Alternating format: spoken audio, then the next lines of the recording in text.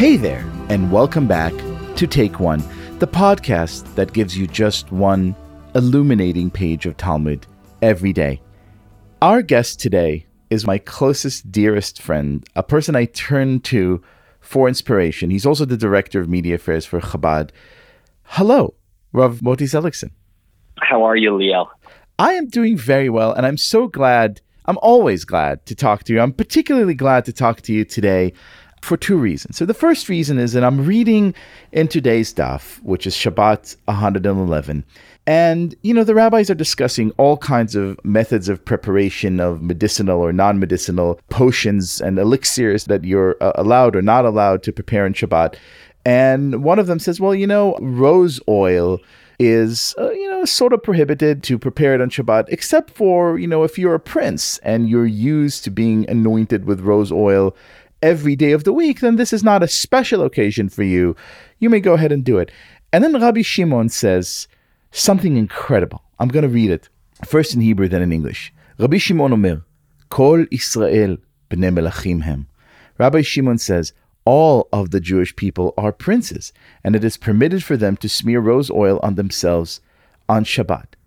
Now, this notion of all of the Jewish people being literally, the sons and the daughters of princes, and therefore commanded to go out there and do the hard work of really repairing the world, that's a notion that I find tremendously inspiring. It's also a notion that I associate with a great rabbi who I considered my teacher and my Hasidic master, Rabbi Menachem Mendel Schneerson, the seventh Chabad rabbi, whose yahrzeit is today, Gimel Tammuz.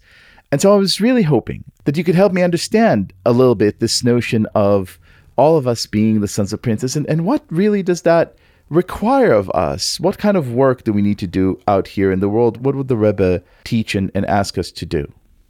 If there's one theme that runs through all the Rebbe's teachings, it's about the need to take the ideas of Torah and make the world a better place through them.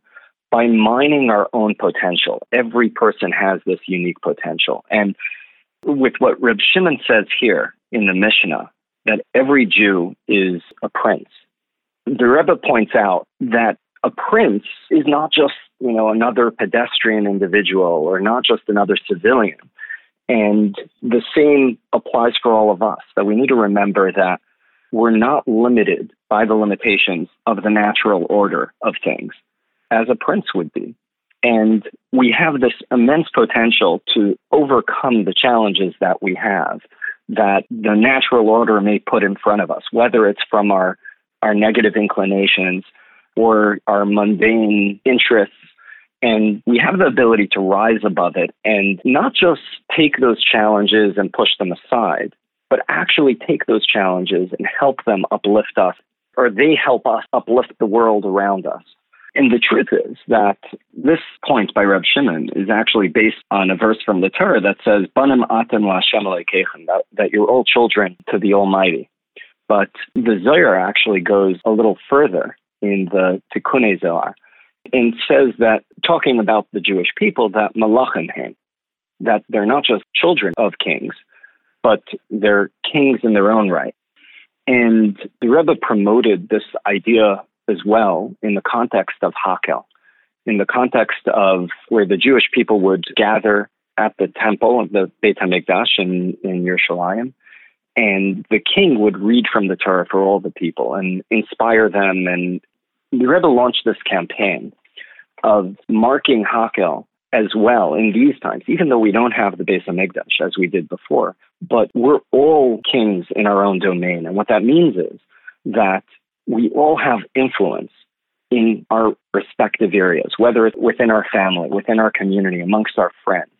And we have the power to really uplift them and to speak to them as the king did, reading from the Torah in the Beit HaMikdash. And that's a very empowering message that on a day like today, the Rebbe's yahrzeit, thinking about the love that the Rebbe exhibited for every Jew and reminding us what the Rebbe really expects of us, inspiring others, helping others, and uplifting the world around us.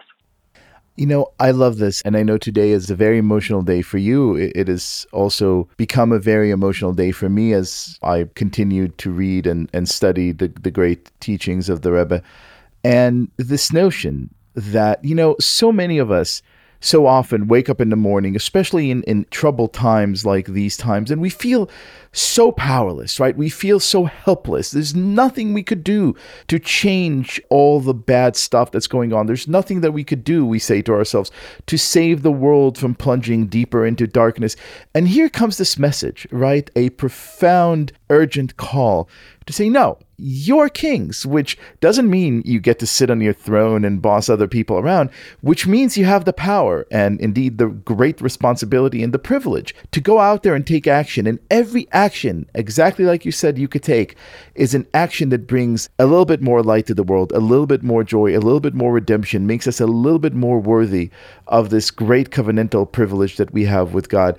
And you know what, Motti? I don't think there's a more urgent and inspiring message that we could hear right now. And I'm so grateful to the Rebbe for teaching us. And I'm very grateful to you for joining us today as our guest. Thank you, Liel. I couldn't agree with you more. There's another point here as well when we're talking about empowerment. When saying B'nai Melachim, that we're children of the Almighty, and when talking from the perspective of Hasidus, the Hasidic philosophy, each of us have a soul. That soul's a part of God. And that means that we have godly attributes that we could use that empower us to really impact everything around us. And we all matter. We all matter to God, to the Almighty. And the proof is that we're here. We exist. And we could never lose sight of that. And in all times, people could say that their time was especially challenging. But we live in extraordinary times where you really see the potential that every individual has to change not just themselves, not just the small world around them, but really the entire world. And what a privilege it is then to live in such extraordinary times. Rabbi Motti Seligson, thank you so much for joining us today. Thank you, Liel. This has been Take One, a production of Tablet Magazine. If you enjoy this show, please go and rate and review us on iTunes or whatever platform you use to listen to podcasts. Each week, we'll be releasing new episodes, Monday through Friday, covering the entire weekly portion of Daf Yomi. I'm your host, Liel Leibowitz. Our producer is Josh Cross, and our editor is Paul Ruest. For more information, go to tabletmag.com/takeone or email us at takeone@tabletmag.com.